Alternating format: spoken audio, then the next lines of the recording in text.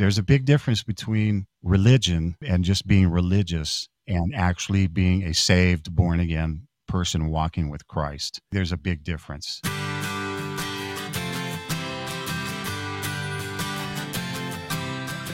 You are listening to the Christian Music Archive podcast, part of the New Release Today podcast network. I'm your host, Dave Maurer. Each week, I share stories about Christ, community, and music, chatting with musical guests who you will find listed on the pages of the Christian Music Archive.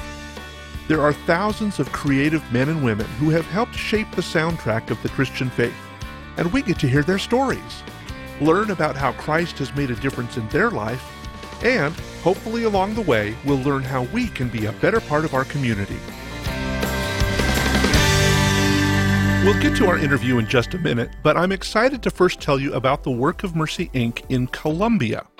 They have a project there called Soy Satura, which is helping feed kids who are crossing the border from Venezuela to go to school. You see, the schools in Venezuela are not very good, so moms are taking their kids to school in Colombia where they can get a decent education.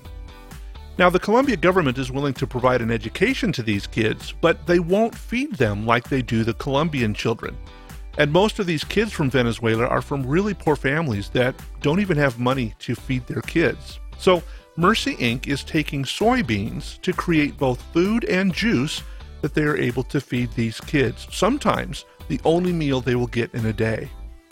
I sure would like to share more about the Soy Satura project and how you can get involved. Would you head over to the website christianmusicarchive.com/mercy so you can learn how you can help feed these kids? Our intent is to make a difference around the world through this podcast, and one of the ways we do that is through the Work of Mercy, Inc. So again, head over to christianmusicarchive.com/mercy and discover how you can make a difference to the children of Venezuela. My guest today was a member of some band. And no, I'm not trying to be secretive or protect the identity of my guest. But if you are a fan of early 80s Christian pop, you'll recognize the background music you're hearing as Steve Taylor. And that sax you hear is Dave Thrush.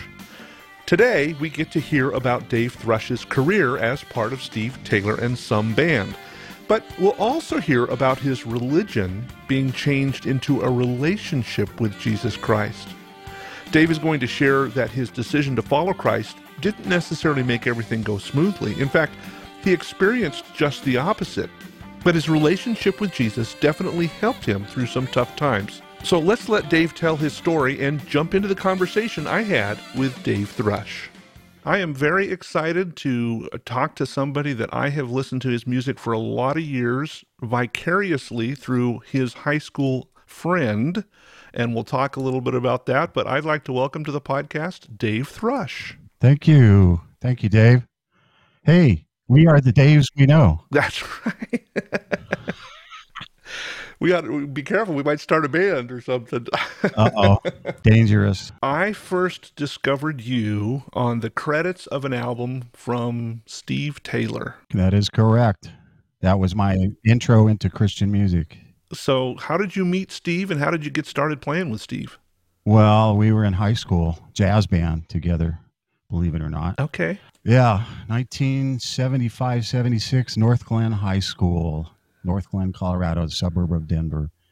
And we were in the same class. So, and I got to know Steve and he got to know me. And I was the Catholic kid, raised in the Catholic church. He was the Baptist preacher's kid. And we just, started getting coffee and stuff and hanging out. And we were in jazz band. So we saw each other every day. And that's where I first met him. So did he come up to you and say, hey, I'm starting this band. I need a sax player. Would you help me out? Or how did that connection happen? Well, that was a few years later. He had already finished college pretty much. I went to CSU, Colorado State, for a year and then dropped out because I hated college. And I just wanted to play, man, I was actually working a job for a couple of years after 1 year at CSU. As a printer. And it's interesting because I have something in common with Bill Murray, believe it or not. I was a printer at Regis College, Regis University, which is a Catholic school in Denver, and Bill Murray went there for a while. Oh, no kidding. I don't think I ever met him, but it's kind of interesting. Yeah.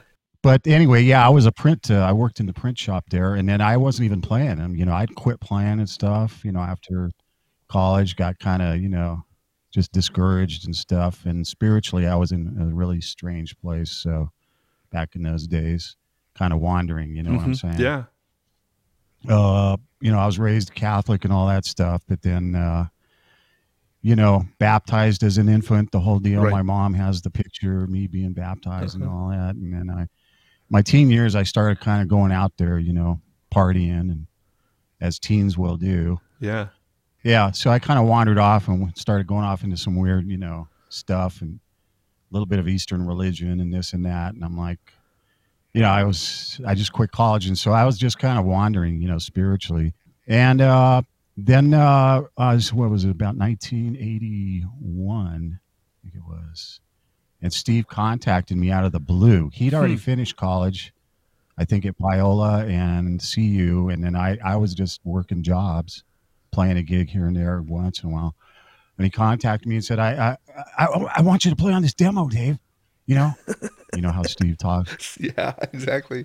Steve had more energy than anybody ever. Oh, man. Yeah. Anyway, he still does. But so I played on his demo, which was the Clone demo. And, he brought me in and he formed a band with Cactus Mosier and Woody Waddell, the original members. Kerry Connor, the guitar player, and the producer of that record was Jonathan David Brown. Yeah. Who was a long time in Christian music, and I didn't even know what Christian music was. I mean, Right. I was raised Catholic, like, what is contemporary Christian music? What is that? I mean, I was used to Guitar Mouse, Kumbaya, my Lord, Right. that kind of stuff. And they didn't use saxophones in Catholic church. So I was like, wow, this is different. So did you have any clue when you started working with Steve on those early demos that there was something in this, or did you think, this is just Steve being Steve and who knows what's going to happen? No, I kind of recognized right away. It's like, wow, I think this could go somewhere. I recognized it right away. Yeah. So I stuck around. Yeah. Well, and because he then, as I recall the story, he shopped that demo to a number of labels, and most of those labels said, yeah, this isn't quite what we want to hear. Yeah. That whole story. But so what happened was he got a gig at the Christian Arts Seminar in Estes Park. And after we finished the demo, and that was our first gig, to be honest. And he got signed right off the side of the stage. We did our gig, blew him away. Yeah. And I think Billy Ray Hearn and Bill Hearn and those, they were there and they signed him, I think, almost immediately. Wow. And that's how it happened. So, then we just made the record in John Sundberg's basement in Lakewood, Colorado. Oh, no kidding. Golden. Yeah, it was just a basement recording studio at that time. And he called it John Sundberg's basement. Yeah. And now it's called FTM Studios. He's got a full blown big media production, 2-room large facility. It's called FTM Faith Tape Ministries. Oh, very cool. Back in those days, Jonathan David Brown was a producer, and he stuck me in the shower stall for the Clone recording. Natural reverb. Yeah, natural reverb. Yeah, it's kind of like this, natural reverb like that. Right.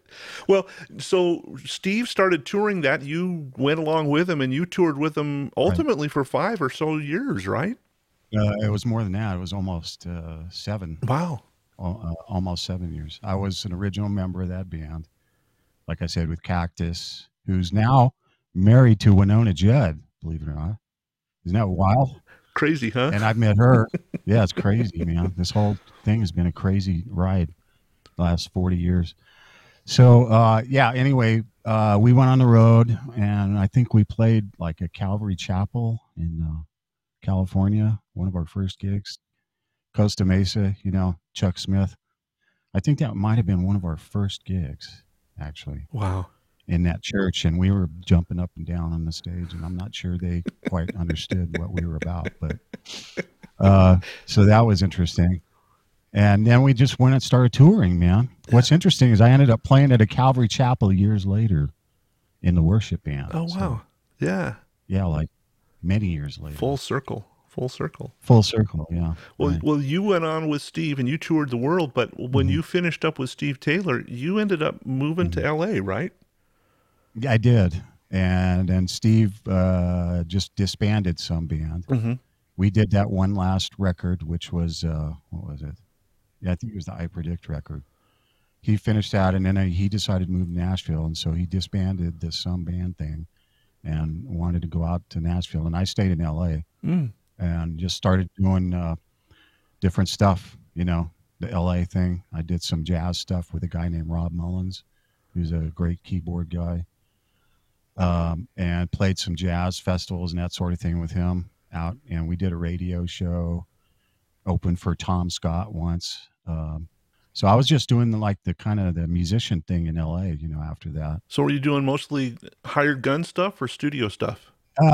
For a while, I wasn't doing a lot of studio stuff, just very little of that. It's hard to get into that scene in in LA, because it's like, you know, you got to die to get into a spot there. Yeah.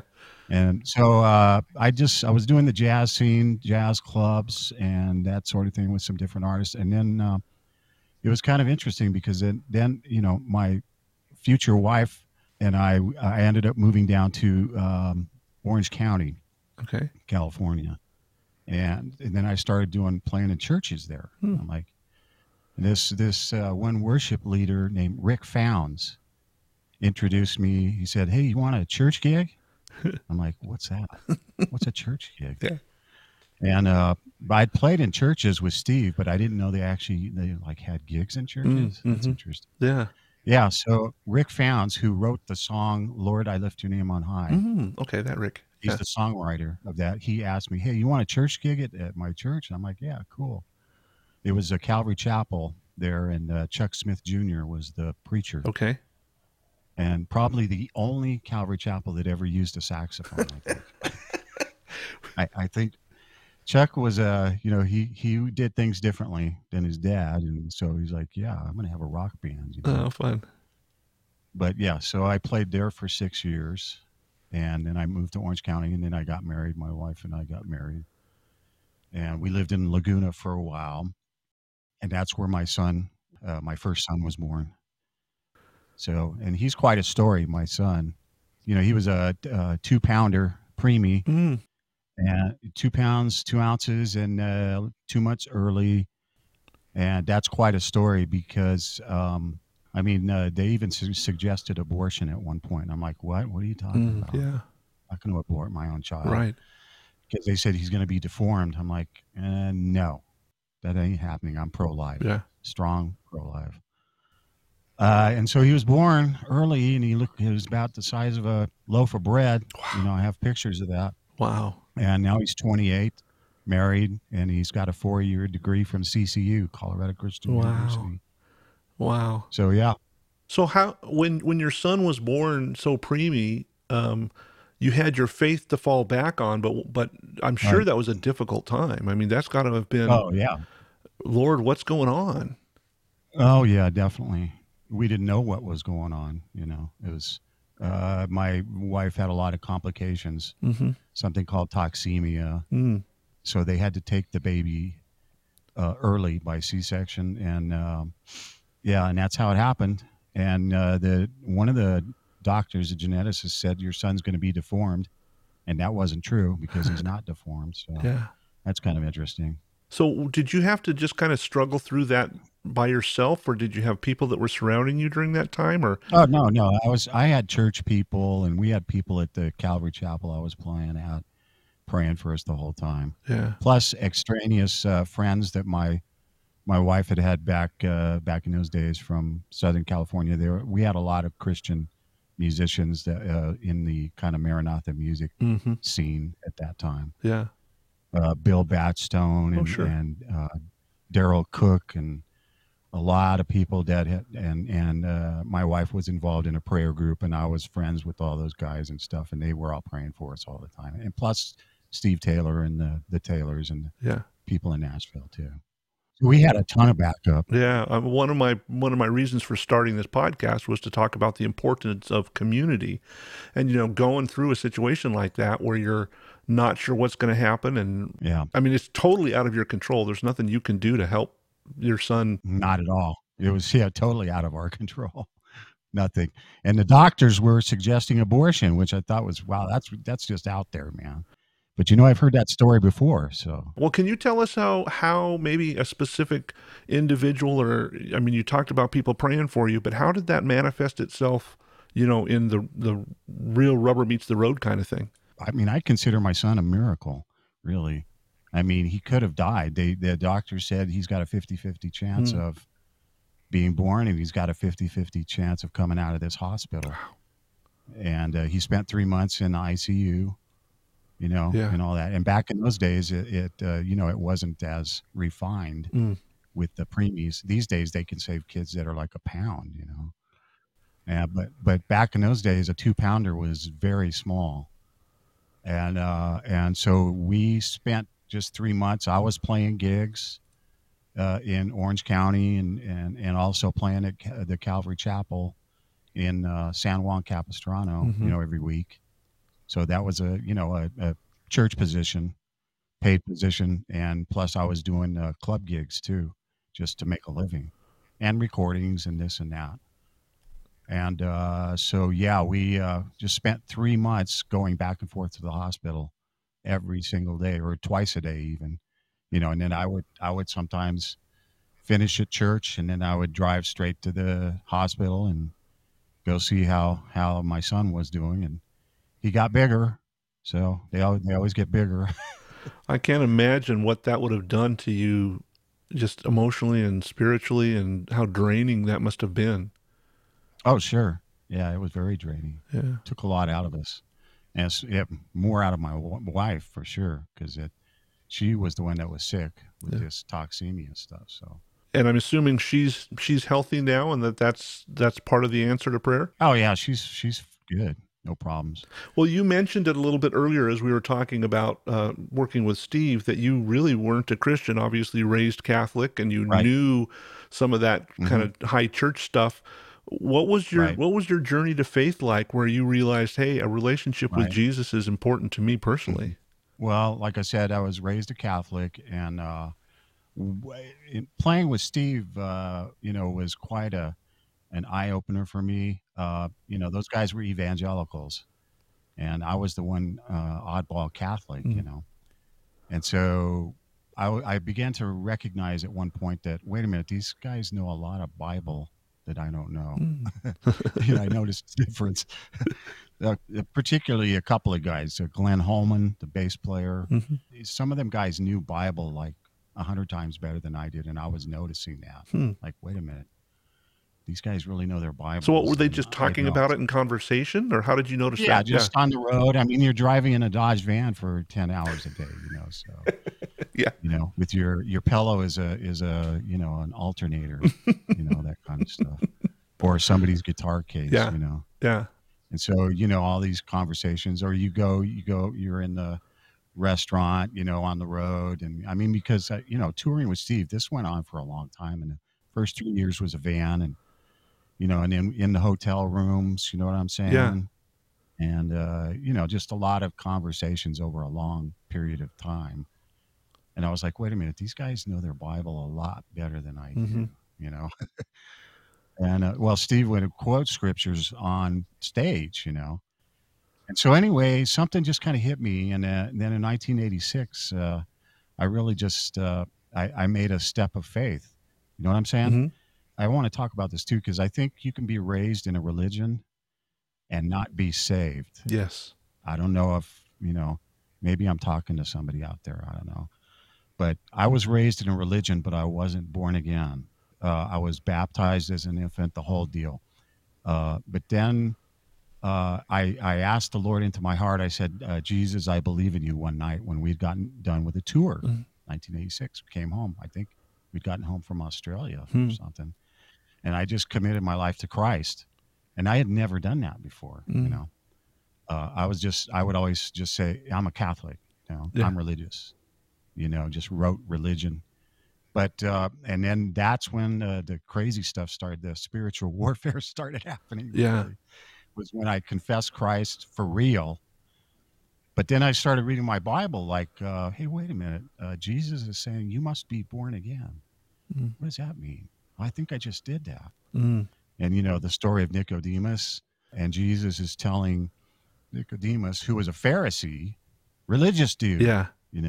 The religious dude of the religious dudes. And he said, you must be born again. And I'm like, wow, how come I never read that? I never learned these scriptures and other things, that I started seeing in the Bible, like there is one mediator between men and God, and that is Christ Jesus. Yeah. There is only one mediator.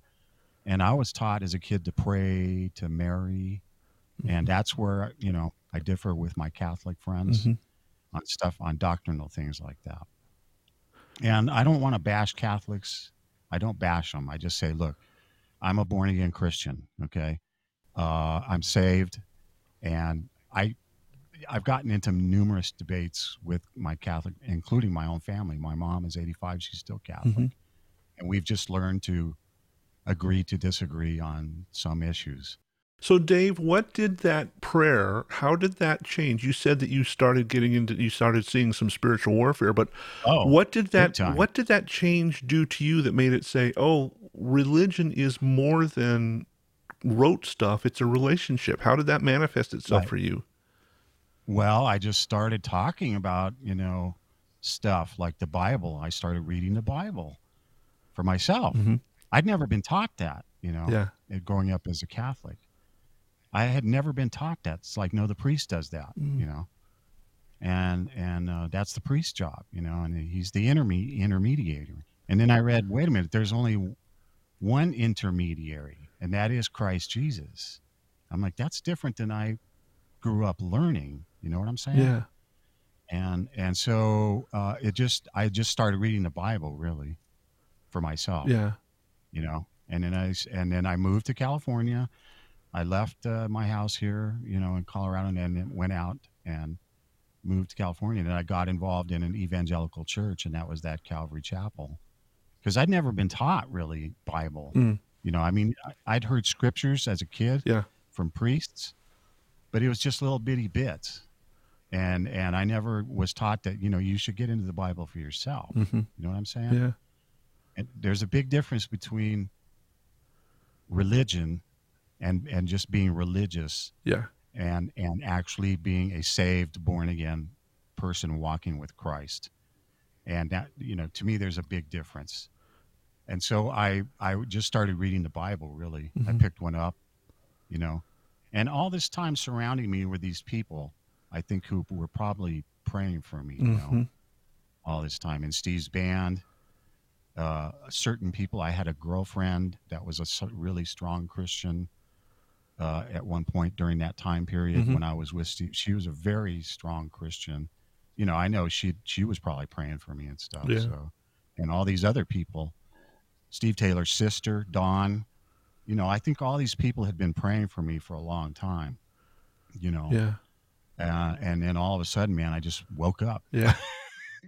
Light bulb went on. So describe life for yourself. I'm thinking that there might be somebody listening to this who's kind of thinking, I might be interested in a relationship with Jesus, but what good is it for me? I mean, so describe for you the change before your prayer to say, come into my heart, Jesus, and after. What changed in your life personally? I don't know. It was like something just kind of took over. You know what I'm saying? Okay. And that was God, of course. I'd never been directed by God. I mean, I'd been just kind of running my own life. And then when I prayed that prayer, and then I started cracking open the Bible for myself, and things started drastically changing. For one thing, my own family kind of almost disowned me,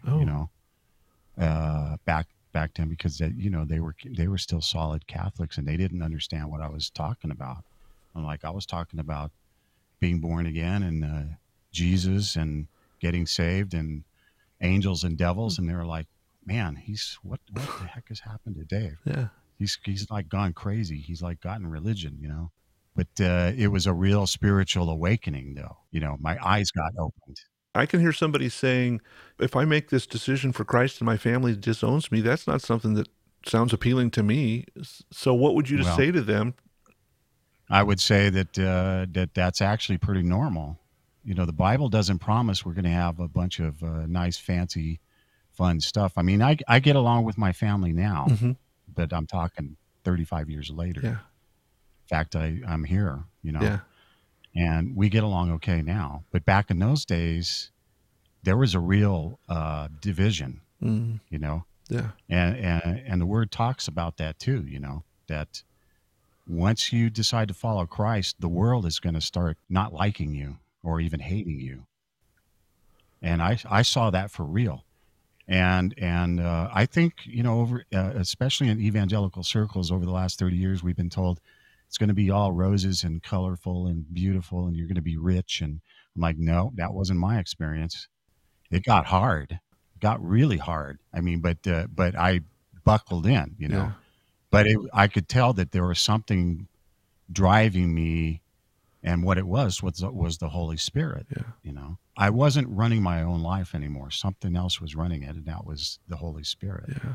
It got tough, you know, and it still is tough. You went through some tough stuff. You had a son that you adopted and Correct. he passed away. That would have been a difficult thing. Do you want to talk a little bit about that process and Sure. how the Lord walked you through that? That's another hard thing. I mean, we adopted Juan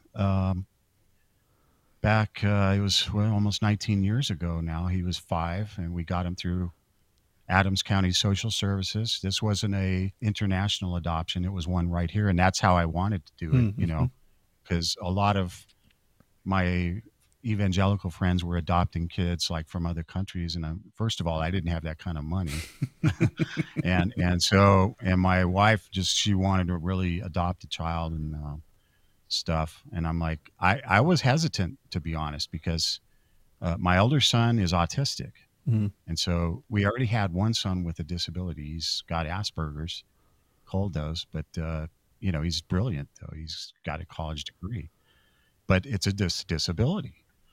And so we had to we adopted Juan, who had fetal alcohol syndrome. Mm-hmm.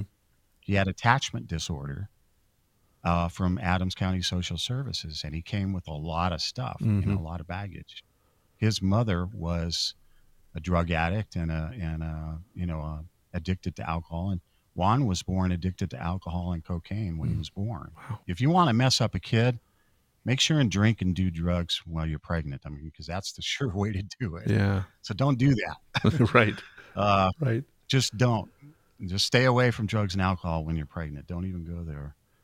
But it really, you know, Juan had a ton of disability, you know, lots of it. Yeah. So we adopted Juan, and our house completely changed. You know what I'm saying? Mm-hmm. From one just focused on an autistic child and rearranging the entire house around that, which is a strange thing to begin with. But then to now we brought in another kid with a very severe disability, Yeah. even more. And so, yeah, that got real interesting and a lot of stress, you know, but you know, adoption is the hardest thing I've ever done. Mm-hmm. I'll just say that right up. It's the hardest thing I've ever done, but it's also the best thing I've ever done. I mean, Jesus said, you know, what is, or Paul, I'm sorry, that Paul said, what is real religion? Taking care of orphans and widows, right? Yeah. So we brought one right into our own house. That's kind of what it's about, right? Yeah. So that was a tough situation. You're raising this kid. He's now, you had him for 15 years, and then he passed away. Right. Yeah. That was just 3 years ago. And Juan was 20. He was getting close to 21, and you know, our relationship was becoming really quite good. The older Juan got, we struggled when he was younger because of his defiant disorder, and we really struggled, you know, him and I. It was difficult. I'm not going to say it was easy, because it wasn't.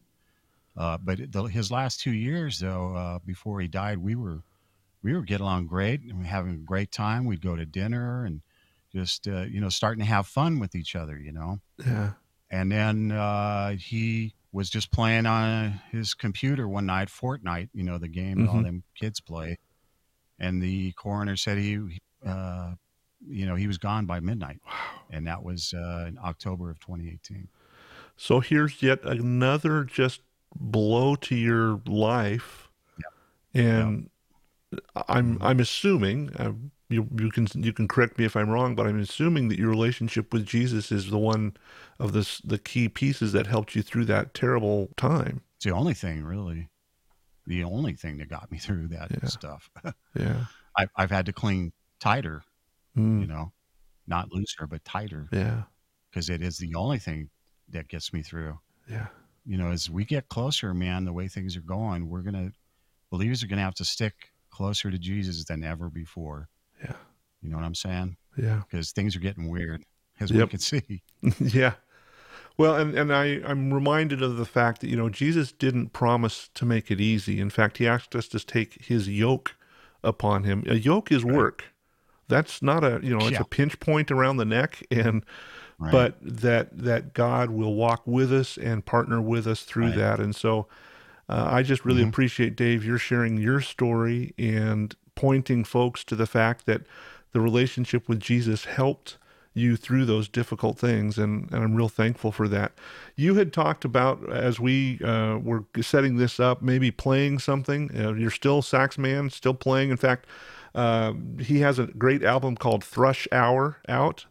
Thrush Hour was released on Sparrow Records a few years back. I encourage folks to check it out. Dove Award nominee, by the way. Oh, that's right. It was a Dove Award nominated album. Nominee. So do you want to play something out for us as we wrap up our conversation today?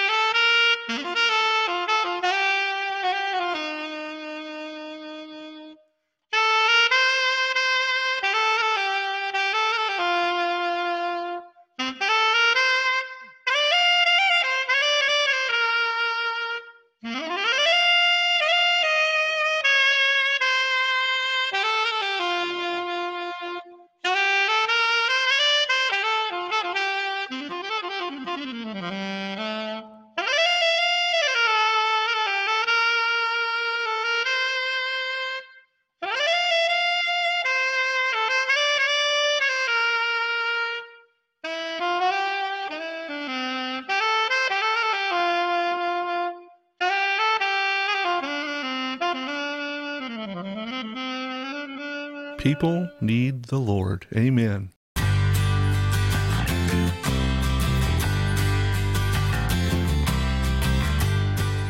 We send out a newsletter every Saturday asking folks to pray for people who have made Christian music and who are involved in that and have been involved in that.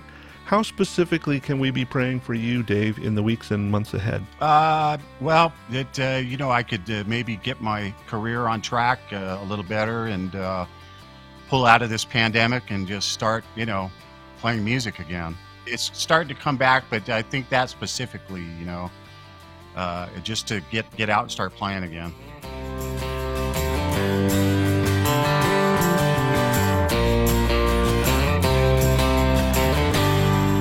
I guess for me, the important takeaway from my exchange with Dave Thrush today was how important his relationship with Jesus was to him. So many times we hear people's testimony about how wonderful everything was after they became a Christ follower. But Dave's story didn't quite go that way, did it? He had his family shun him because his faith didn't match their faith. He had doctors suggest that he abort his son, who would obviously have some significant health complications. And he struggled through a tough adoption and ultimately the death of his adopted son due to health issues. But did you notice that Dave wasn't bitter about those tough situations? While he admitted that those were some of the most difficult times of his life, he stated that his relationship with God helped him through them. I guess the reason I'm emphasizing this is because we hear so much about how a relationship with Jesus makes everything better. And I think we often assume that that means all of our prayers will be answered just the way we want them to be. People will be healed, relationships will be mended, and everything's going to go just smoothly. But that isn't necessarily what God promised. What I noticed was that Dave recognized how his faith in Jesus helped him through those difficult times. I think of the verses in Matthew 28 where Jesus is giving instruction to the disciples on how to spread the gospel. He said, quote, "Be sure of this, I am with you always, even till the end of the age." Or how about in Paul's letter to the Corinthians, where he is sharing about a difficult situation in his own life? He said that every time he asked God to remove the thorn in his flesh, he was always told, quote, "My grace is all you need. My power works best in weakness." I hope our conversation today encourages you to see past the stuff of religion and see the relationship of walking with Jesus. And I'm confident that God will do just as he has promised, to give you his power and his presence as we go through those difficult times. As always, thanks for joining me for this conversation today. I am grateful that we get to spend this time together each week hearing stories of God's amazing faithfulness. As a regular listener to this podcast, would you mind taking a few minutes and rating it on your favorite podcast app? Reviews and ratings really help spread the word so that other folks can hear about these great conversations. And if you have comments or questions for me, please feel free to drop me a message on any of the social media platforms. You can find me on Facebook, Instagram, Twitter, and Patreon by searching for @CCMExchange. Or you can always drop me an email on the website christianmusicarchive.com.